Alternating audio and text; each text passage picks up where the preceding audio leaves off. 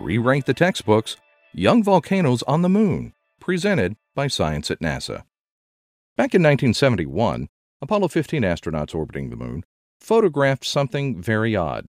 Researchers called it Ina, and it looked like the aftermath of a volcanic eruption. There's nothing odd about volcanoes on the Moon per se. Much of the Moon's ancient surface is covered with hardened lava. The main features of the Man in the Moon, in fact, are old basaltic flows deposited billions of years ago when the Moon was racked by violent eruptions. The strange thing about Ina was its age. Planetary scientists have long thought that lunar volcanism came to an end about 1 billion years ago, and little has changed since. Yet Ina looked remarkably fresh. For more than 30 years, Ina remained a mystery, a one-off oddity that no one could explain. Turns out the mystery is bigger than anyone imagined. Using NASA's Lunar Reconnaissance Orbiter, a team of researchers led by Sarah Braden of Arizona State University has found 70 landscapes similar to Ina.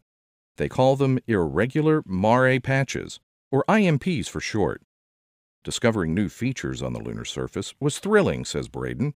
We looked at hundreds of high-resolution images, and when I found a new IMP, it was always the highlight of my day.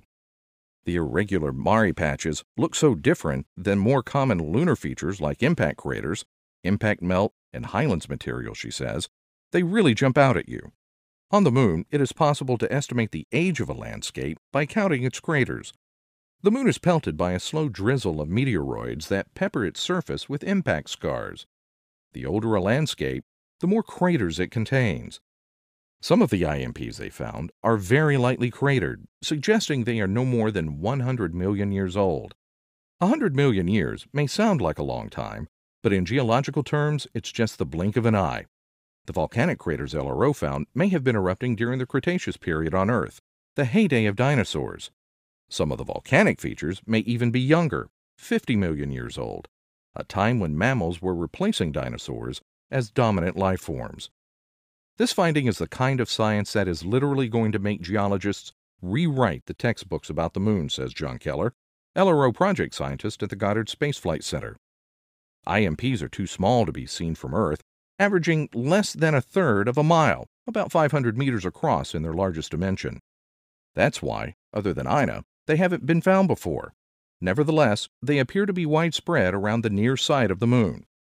Not only are the IMPs striking landscapes, but also they tell us something very important about the thermal evolution of the Moon, says Mark Robinson of Arizona State University, the principal investigator for LRO's high-resolution camera. The interior of the Moon is perhaps hotter than previously thought. We know so little of the Moon, he continues. The Moon is a large, mysterious world in its own right, and it's only 3 days away. I would love to land on an IMP and take the Moon's temperature firsthand using a heat probe. Some people think the Moon looks dead, but I never thought so, says Robinson, who won't rule out the possibility of future eruptions. To me, it has always been an inviting place of magnificent beauty, a giant magnet in our sky drawing me towards it. Young volcanoes have only turned up the heat of the Moon's allure, says Robinson. Let's go. For more news about alien volcanoes, on the Moon and beyond, visit science.nasa.gov.